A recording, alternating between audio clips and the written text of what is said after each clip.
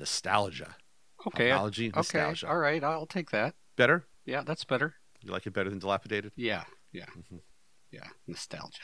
Nostalgia. Nostalgic Hopnology. And this episode really is nostalgic because this was the first time that we I think this might have been our first rant episode. Although I think we've said that a couple times already that it was our first rant. Probably. So this was about the IPA train. Oh God. Yeah, talking about the IPAs and the hazies and all that stuff. And you had a great line that I have to repeat here, even though you'll hear it in a few minutes when you listen, which is that homebrew is the unregulated laboratory of the craft beer industry. It's true. It's totally true. It's absolutely true. The shit people put in their homebrew is mind-boggling. Mm-hmm. Gross. Yeah. It's hey, that's how innovation is born. No, that's the excuse that they use. I will say that's the excuse that they use. Well, that's why we started doing Backyard Brew Farm, because I'm like, all right, if you guys are going to put all this wacky stuff in your beer, we might as well talk about how to actually use it. So that's kind of one of the reasons I wanted to do that. It makes sense because there's a lot of misuse of ingredients. Mm-hmm. I'll say, Mm-hmm. You know what? Forget about misuse. Abuse of ingredients. Let's be abuse. honest. Let's Yes. call it abuse. But yes, this episode is us kind of going off on the IPA trend and talking about how did that get so wrong? And it's interesting that you and I are trading articles. There seems to be a bounce back now, at least in the media, of people complaining about the IPAs and how bombastic it's become. But that last article you sent me was much more about folks complaining about people complaining about it. It's now become trendy to complain about IPAs. Well, because it's a meme.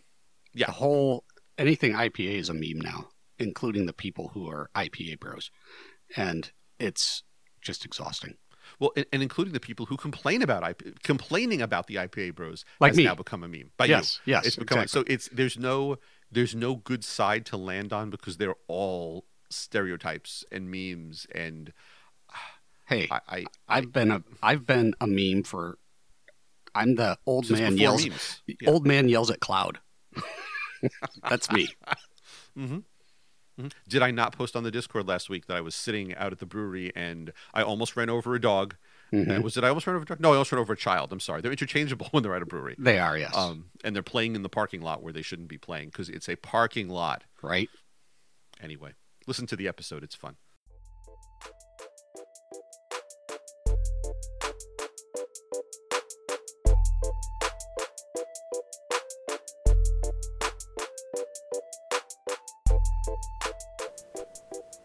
James, I've got some great slushy beer here in the fridge. Would you like one?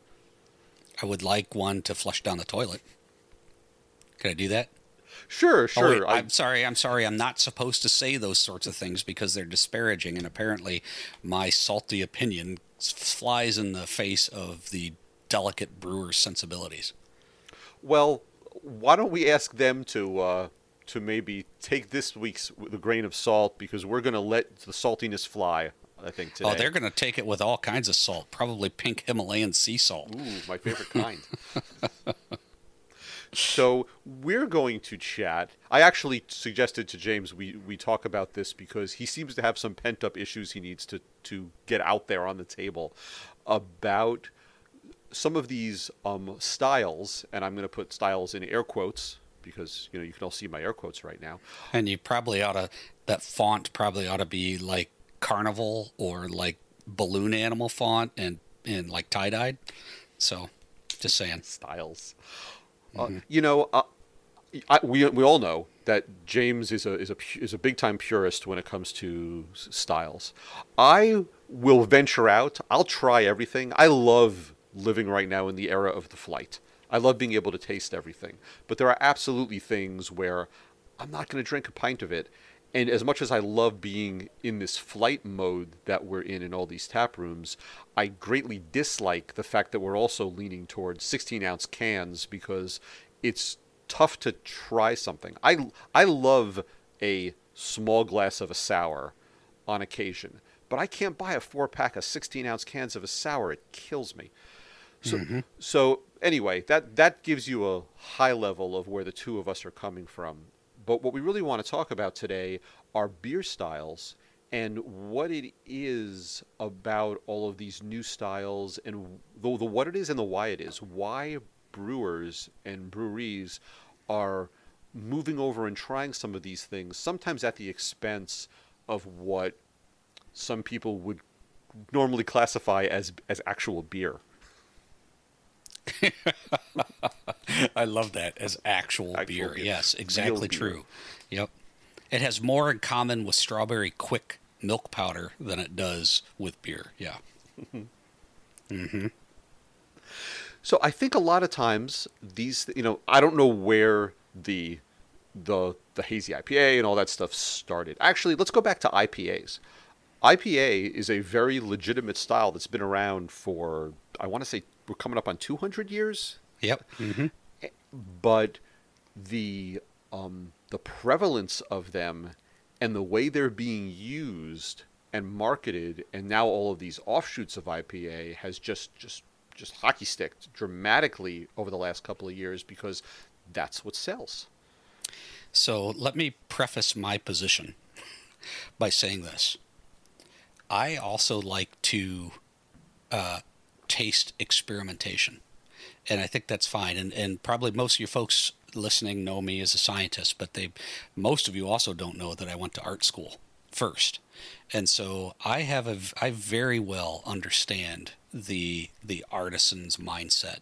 I have both. I'm the scientist and I'm an artist. And I'm kind of, if you need another reason to call me weird, there you go. But I think that we have two topics here. We have the pursuit of a higher art form, which I believe should be the goal of any craftsperson, is to hone their skill.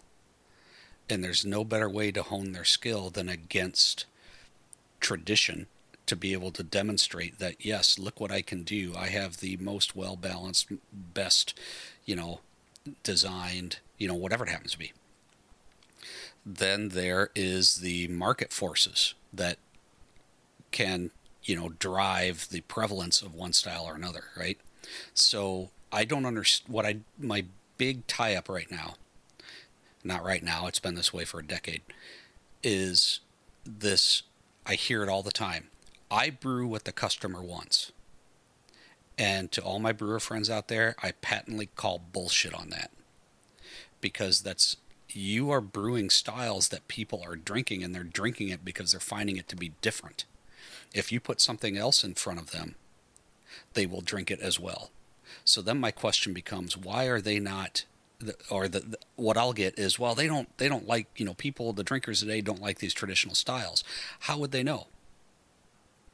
Because when you're presenting them, if you look at a tap list, and certainly, a local brewery that's got 20 of their own taps, and you look and there's like 3 traditional beer styles on there, what are you doing?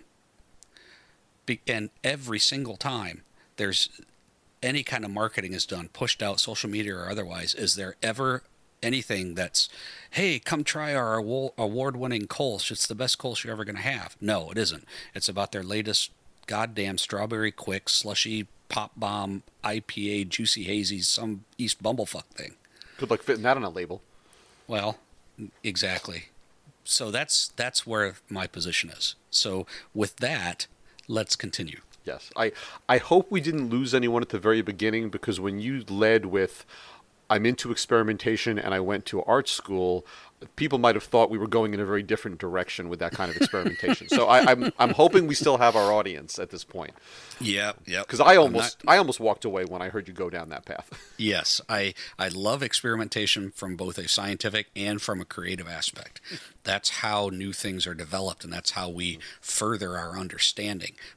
I highly doubt that there's much understanding or craft advancement going on in the face of these excuses to brew things that frankly fall more in the line of manufacturing foodstuffs than they do the art and craft of brewing science.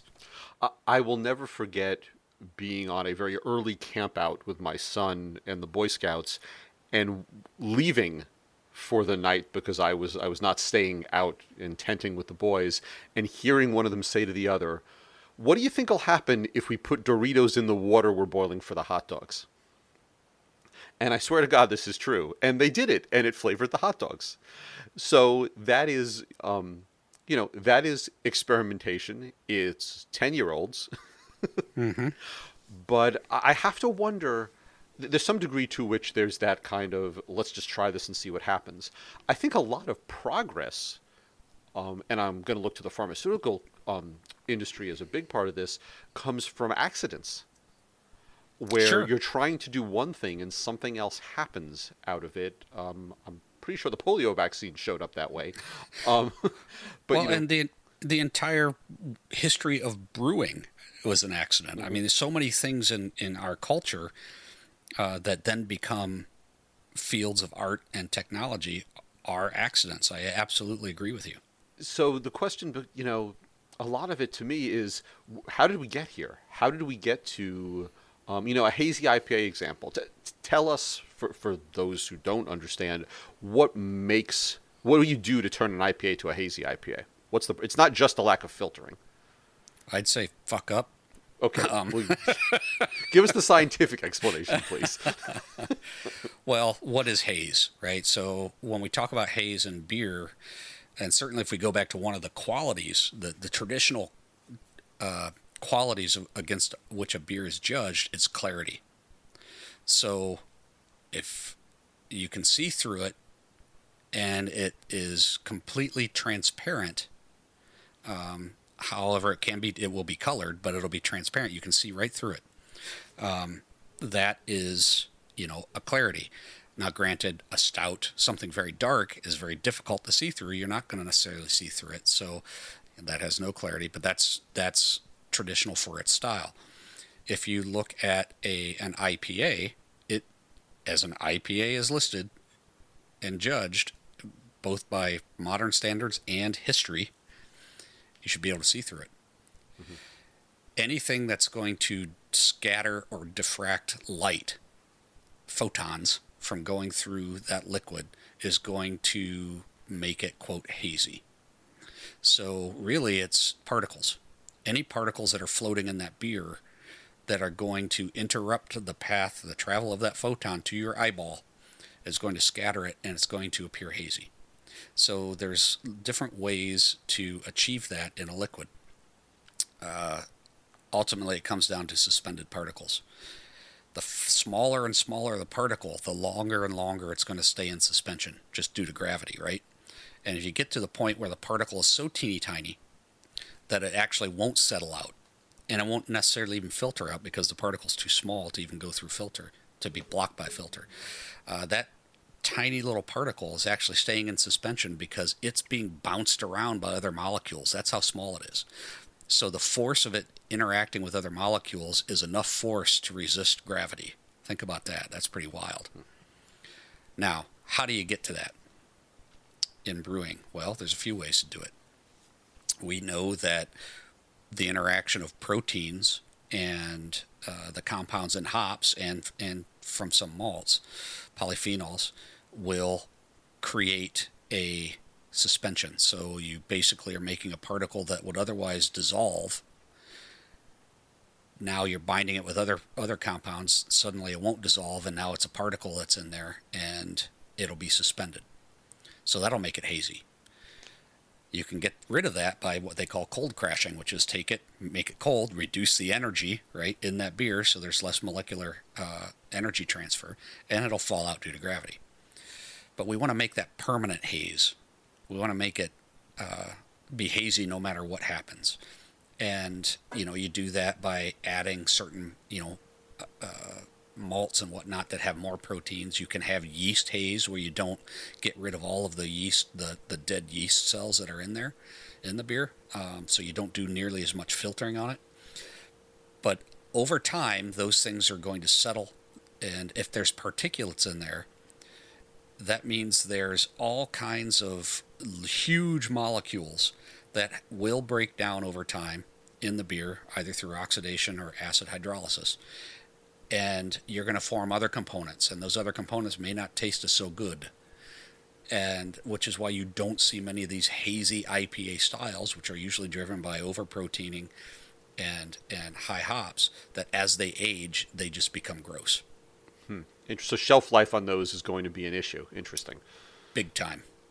Yep, big time. Now, so we're talking about haze here as a visual component. Does it really have any flavor impact? Yes, you're going to say gross again. I know. I'm really, really trying to answer this and not be a sarcastic ass. So The softballs here are just so easy to toss. I know. So, okay, Science James. They can, however, it's likely that they won't have much of an impact. So it really is a differentiator in the marketplace to say, well, this is a hazy IPA. Now, traditionally, and by tradition, I mean in the last 3 weeks, right, with hazy IPAs coming out of New England. So I firmly blame you. Sure. This is your fault. But this concept of hazy IPA starts with using hops that I absolutely hate. The ones I call, skunk bombs, or I'm going to make a new t-shirt that says dank is rank. So these hops that have very high polyphenol contents and high sulfur contents, and you super load this IPA up with those, as well as, overload the protein content, and boom, permanent haze immediately. So the New England hazy IPA is indicative of having an extremely bold hop character, typically with hops that are heavy in sulfur compounds, which some people refer to as tropical fruit, those who are sensorily impaired, I might add. And so from a sensory impact, the haze is adding very little, but the associated hopping of that type of beer style is really what people are imparting. They say, I love hazy IPAs. No, you love the hops that are being used in a beer that happens to be hazy. The haze has nothing to do with the flavor. It's just come to be associated with it, so that's being propagated. That makes sense. Correct. Whereas I would think that another big style lately, this milkshake IPA, there's lactose in there. There is a mouthfeel component of that. That came up in my mouth was not appropriate mouthfeel. That was kind of gross. But yes, you are correct. Right, the milkshake IPA. Mm-hmm. How do you mean you're putting milk in my? How do you get milk out of this? Well, it's the same way you get milk out of a milk stout. You're adding milk, sugar, lactose, and so that lactose is a very complex sugar, and it doesn't like to ferment very easily, and it adds this very thick, sweet character in your mouth. You get that sort of sense of creamy milkiness from using this milk sugar. There's other ways to do that too. You can use maltodextrose, which is another milk sugar, and malted sugar, maltose, things like that. But lactose is the fastest, easiest, and cheapest way to do that. Again, shortcuts. So when it comes to beer competitions and judging and all this type of thing, these styles, I believe, are they're either accepted or they're specifically excluded from pure IPA categories. They're being recognized as their own avenues. They're being recognized now as a specialty IPA category, mm-hmm. because there's so many of them. And I mean, whatever. I don't care what you submit to a homebrew competition, but the homebrew world is the unregulated laboratory of the craft beer industry, right? So you could try all sorts of crazy stuff there and not have an issue with it. So there's an absolute necessity that the homebrew hobby, and it is a hobby, but that continue and be fostered, because that is really the incubator for craft beer. However, as a scientist, I know when there's an infection in my incubator, and right now, I believe that infection in the homebrew incubator is the pursuit of these big, bold, quote specialty beers because they are easier to do than honing a craft on a traditional benchmark beer style. Much, much easier. And so, hey, if I'm going to be a brewer and I want accolades and I want awards, why not make a beer that is not as challenging to make? I have way more respect for a home brewer who wins awards in the traditional beer styles than I do with somebody who can come up with this next great milkshake IPA hazy concoction bullshit. So there's accolades and awards, but then there's sales. Yeah. And, you'll walk in. So all different kinds of tap rooms out there. And, we can get into package stores and that kind of stuff as well. But when it comes to a tap room, we've talked before about the fact that what's new is what you hear very often out of regulars walking in the door. What's new? What's new? So there's an element of this that lays there with, well, I need something different for the people walking in the door. And this is what's hot right now, so give the people what they want. Okay. First off, I call bullshit on that. Okay. Because if somebody wants something new and they walk in the door, what is it that you want them to experience? If you say, I'm blaming you. This is all about you. Oh, yeah. If a brewer, brewery owner, whatever, wants to push a strawberry milkshake IPA, they're going to do it. And they're going after a certain demographic, and that demographic are people who, quote, don't like the taste of beer. Fine. Don't fucking serve them beer then. And in my opinion, you're not. So that's number one. Number two is that somebody comes in and says, I want something different. Okay, well, what sort of different are you looking for? That's a totally different approach than saying, I'm looking, what's new? I want something different. Oh, hey, here's a great habanero mango, whatever, floor sweepings. Or a brute IPA, going the absolute opposite direction, using, some champagne yeast to drive it to absolute dryness. Those are interesting technical challenges for sure. However, what is it that you're doing? You're saying, I don't know enough about or care enough about teaching you or exposing you to the difference between an alt and a Kolsch. I want to sell you something that I know that you're going to want to buy, and I don't give two shits about your interaction with my product. That drives me crazy. I know that it does, and I'm trying to play devil's advocate here, because I agree with you to a point. You started this by saying, what does the brewer want the consumer to experience? Mm-hmm. And I'm going to take that on the purely capitalistic side and say you want that customer to experience the act of handing you their credit card. I have never, in all of my personal relationships with brewers, met one whose first response was that. That's not the brewer's response. Which is good. I'm glad to hear that. That is not the brewer's response. That is the brewery owner's response. Mm-hmm. So here we are at odds. And what I'm saying ultimately is you can do whatever you need to do to drive business to your brewery. I get it. But if you've got 10 taps, right, 6 of them or 7 of them are IPAs, you're going to have one dark one, and you're probably going to have one wheat beer. And of those, they're hazy, they're milkshakey, they're, whatever. Look at that. So when you're not a brewery with a few credit card beers, if that's what you want to call them. That's not what you're chasing. It's like, why have those other ones on tap anyway? Well, because somebody's going to come in is going to want Bud Light, and we have to have something for them. Mm-hmm. We'll serve them a Bud Light in a bottle then. Well, we can't do that. We're craft brewers. Bullshit, you are. No way. And we've talked about the fact about guest taps in the past, and that one of the reasons to have them is to test other styles in your brewery or provide them to folks so you don't have to brew them yourselves. So that's, to your point, you don't have to brew those styles if you don't want to, those classic styles. And maybe there are brewers out there that really do fundamentally enjoy brewing those. But I think what this comes back to, I know for me, and I believe for you as well, is what's in these brewers' heads. Are they doing it because it's easy? which is one of the things you've put out there, that it's an easier way to go. Are they doing it because it sells? Or are they doing it because they actually really like this stuff? And maybe there are some of them that they do like it.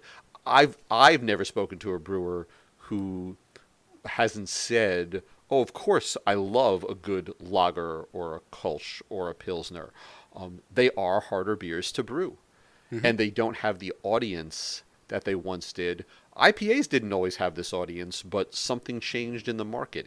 It takes people, it takes brewers and breweries educating the consumer to move that line back over and create a trend on Pilsners or a trend Correct. on stouts.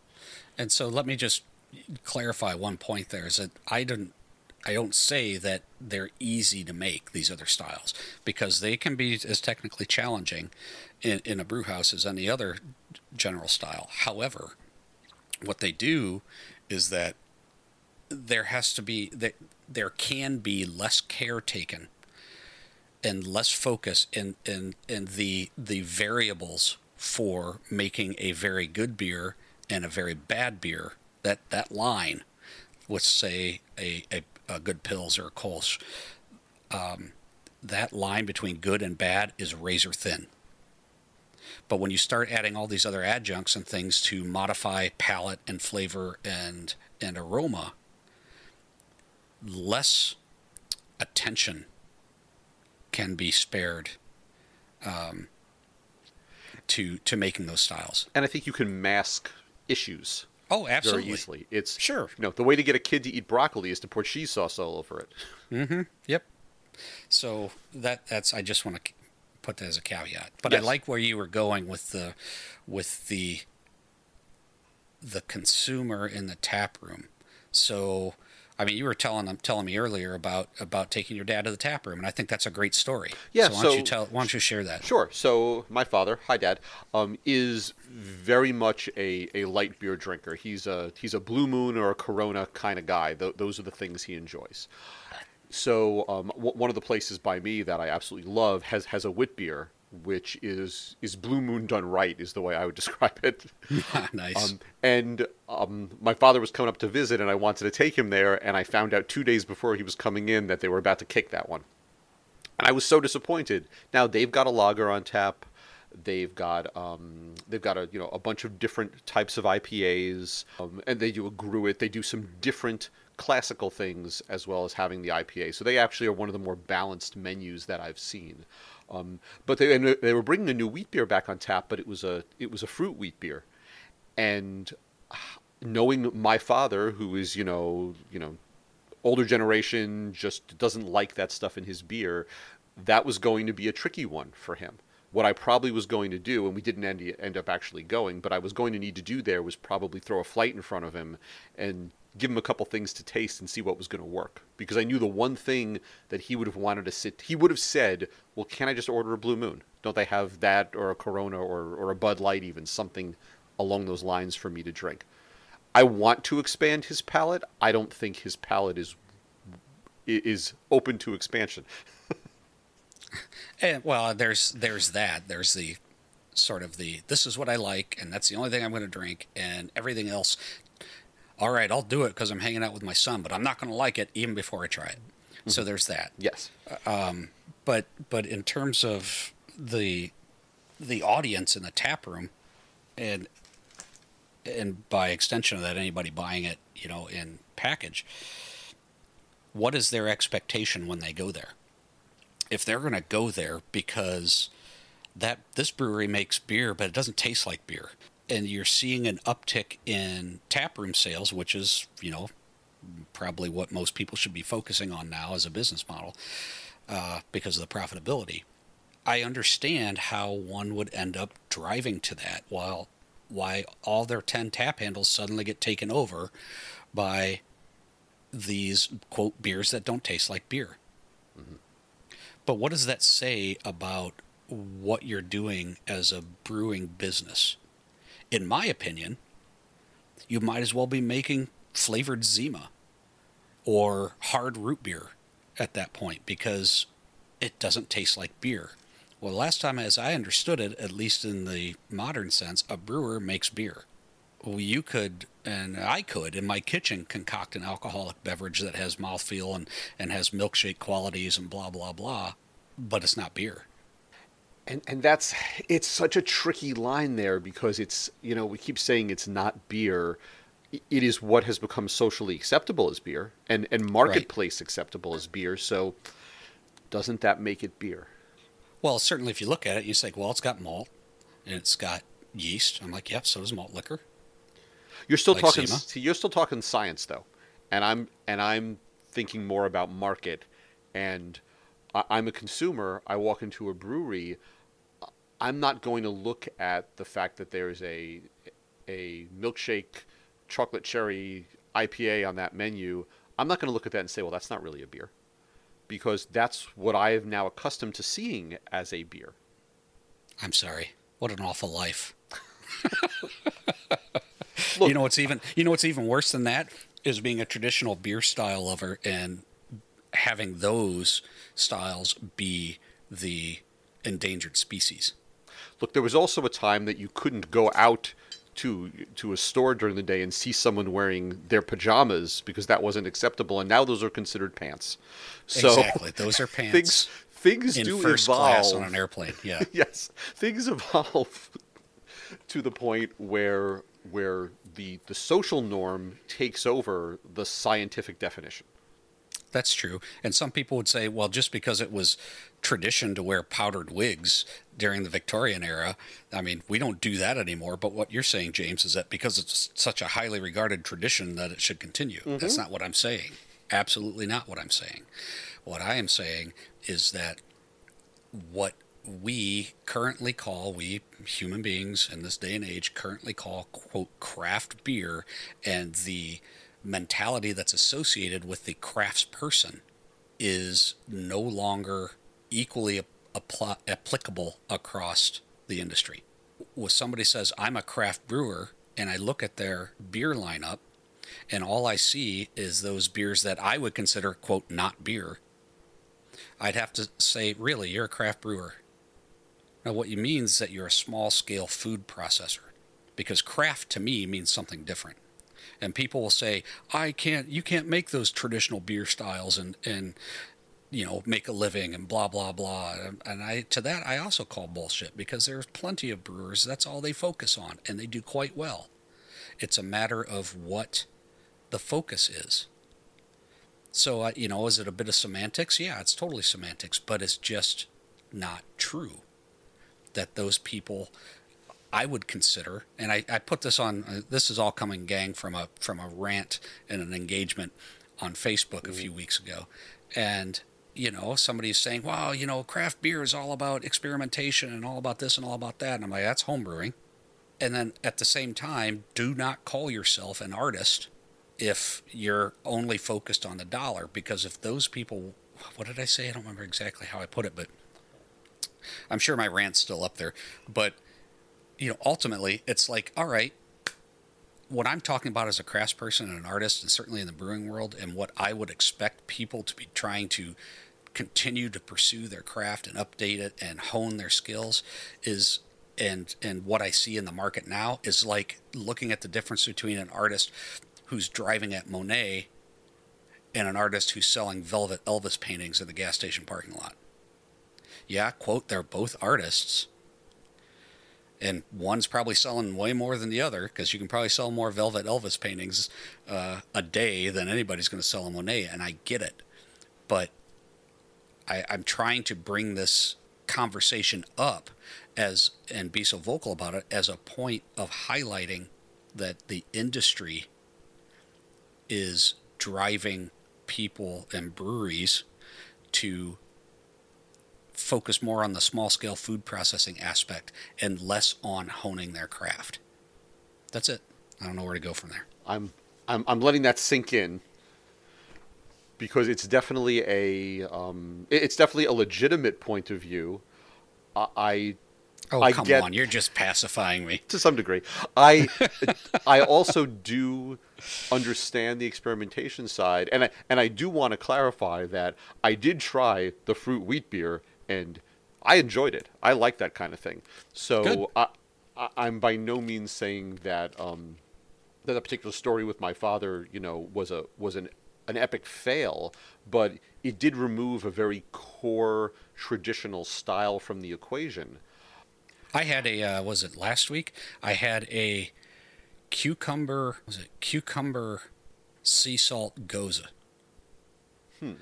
and it wasn't too sour. It wasn't too salty. It had just the right amount of cucumber in it. It was very well balanced with all of those things. And I would say, and people say, James, that's not a traditional beer style. You can't put that anywhere. You know what? You're right.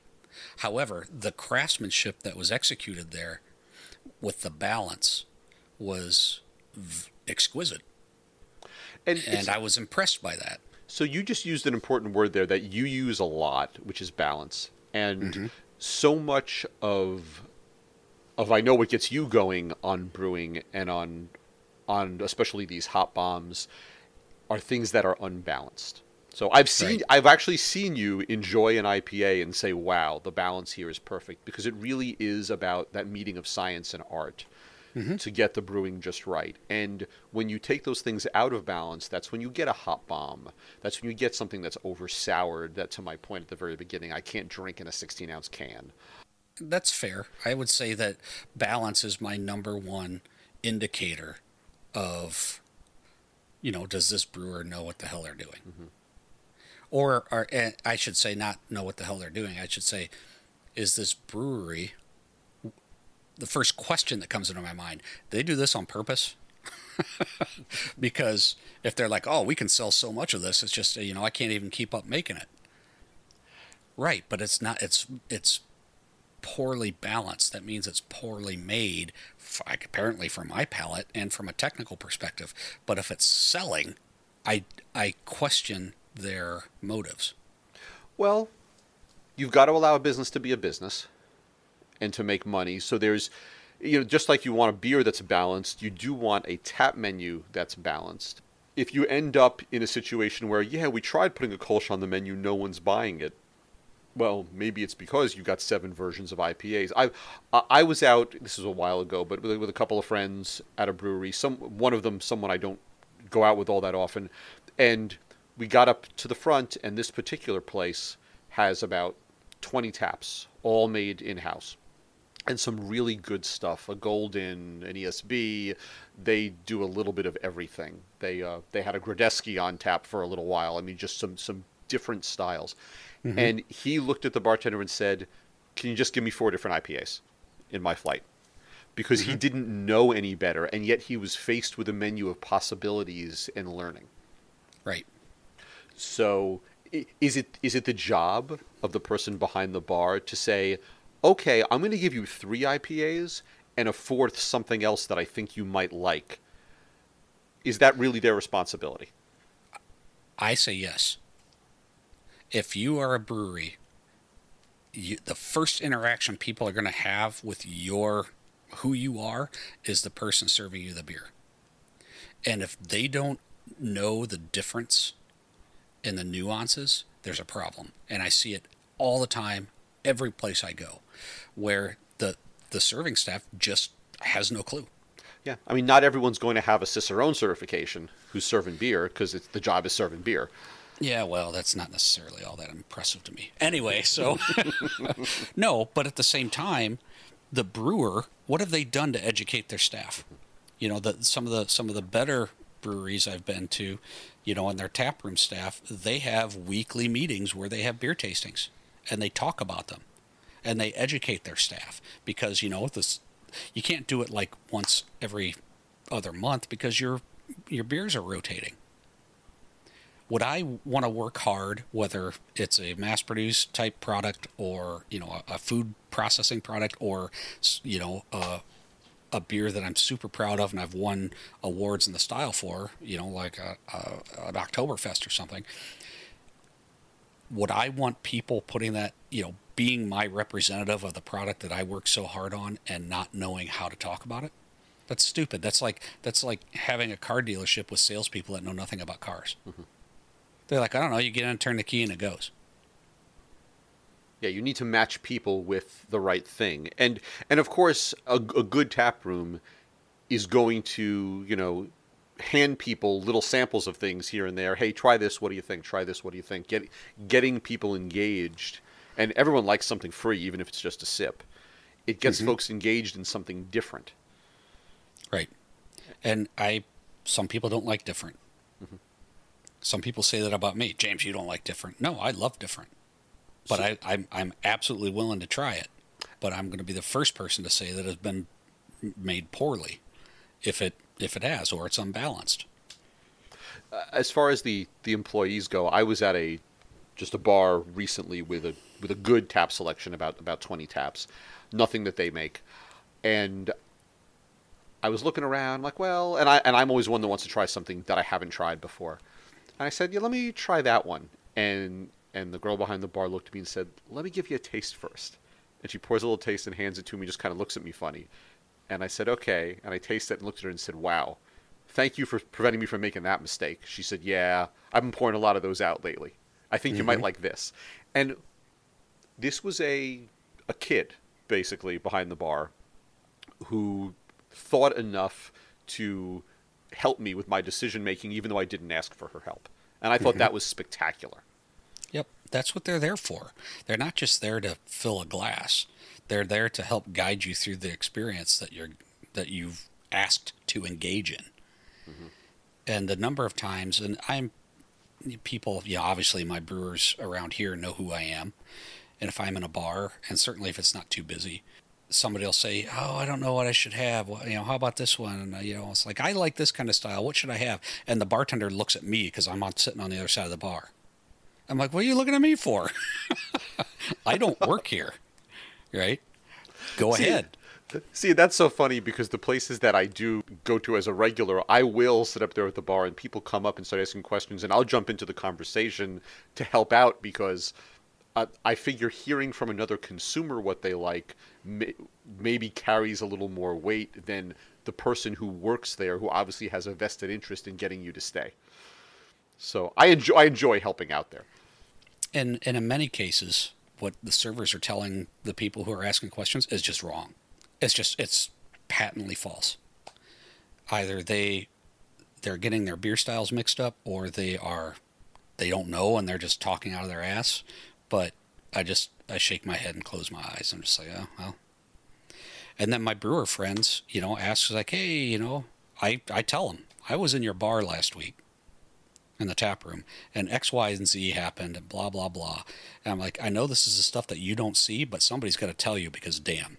There has never been an instance where a brewer or a bar taproom owner hasn't thanked me. Because I would want to know from somebody in the know if one of my people were doing something or saying something that was portraying me in a way, or my product in a way that was not the way I wanted it. Oh, of course. And we've kind of segued here into taproom management to a degree, but it's very important to make sure your product's being represented properly, regardless of what that product is. But making sure you're representing it the right way, because it's all about return business and word of mouth.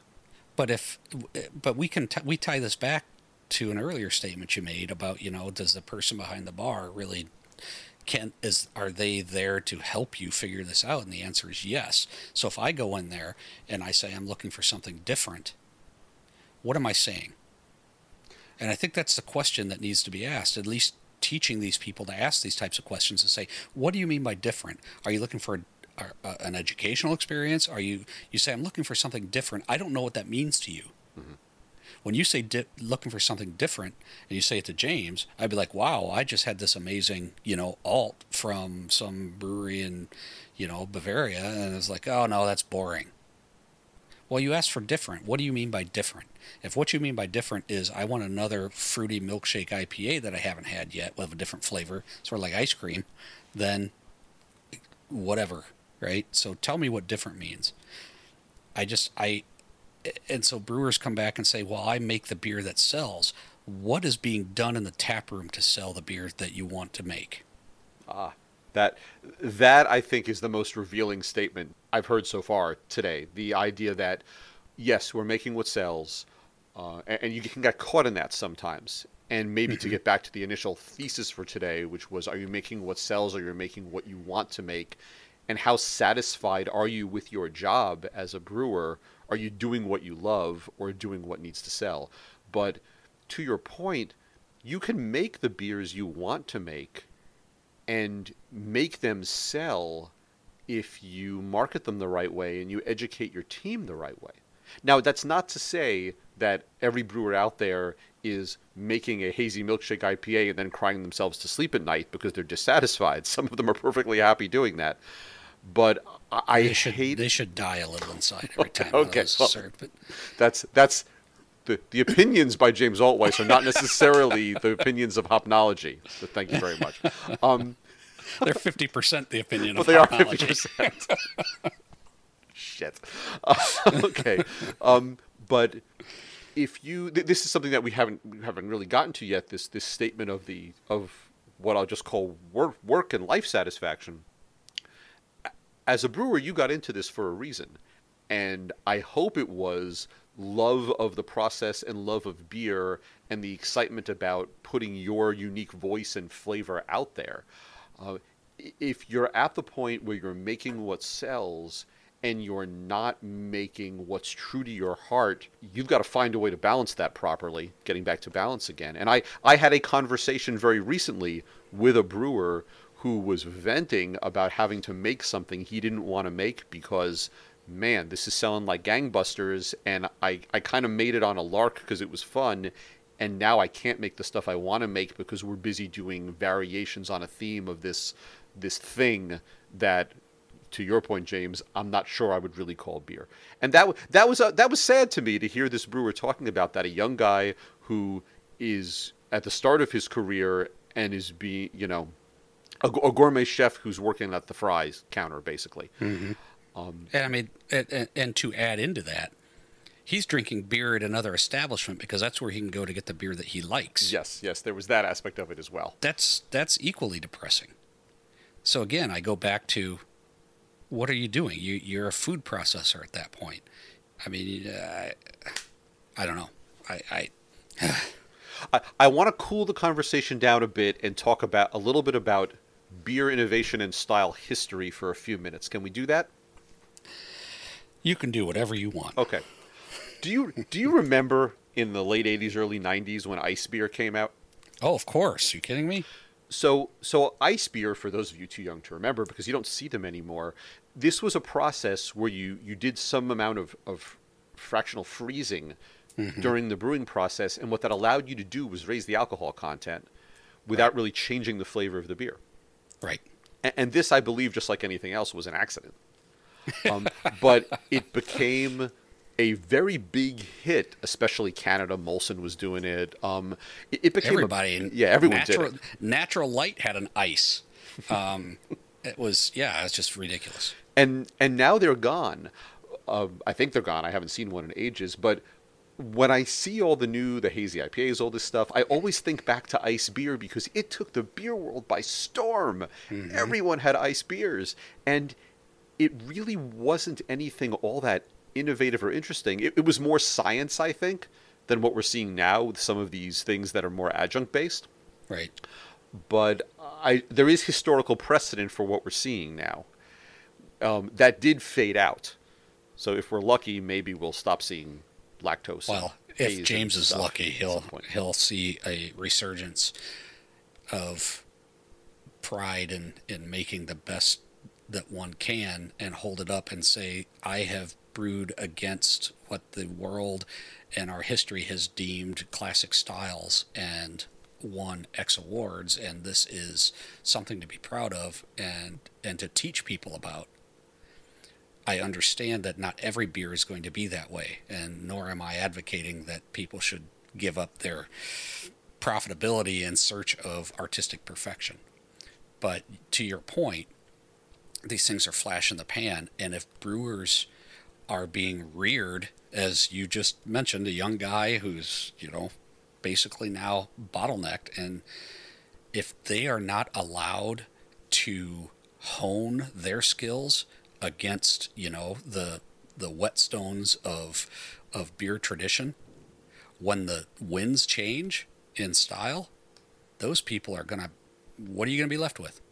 You have an opportunity here as you bring these folks into the tap room for this fruity, weird stuff who say they don't like beer, to figure out what beers they do like and put them on a path that when these trends are over, they'll still come back. So, did we just spend an hour shaming brewers into producing more Kolsch's and lagers? Is that what we just did? That's never gonna happen. No. I've been trying to do that since my entire drinking career, and It's making me thirsty. I can say that. yeah. The conversations of hop production make me kind of tired and sweaty, but tired in the sense that I feel the physical and emotional drain. Talking about beer, I just kind of want to go have one. Yeah, I'm gonna do that. I think I may as well. I think I'm going to need to. So I don't know, what do we call this one? Be true to your brew. There you go. How about the way you brew the things you do? Little temptation. Ah, there you go. That's nice. Yeah. Brew that baby one more time. Ah, you're just on a roll. And this, I believe, just like anything else, was an accident.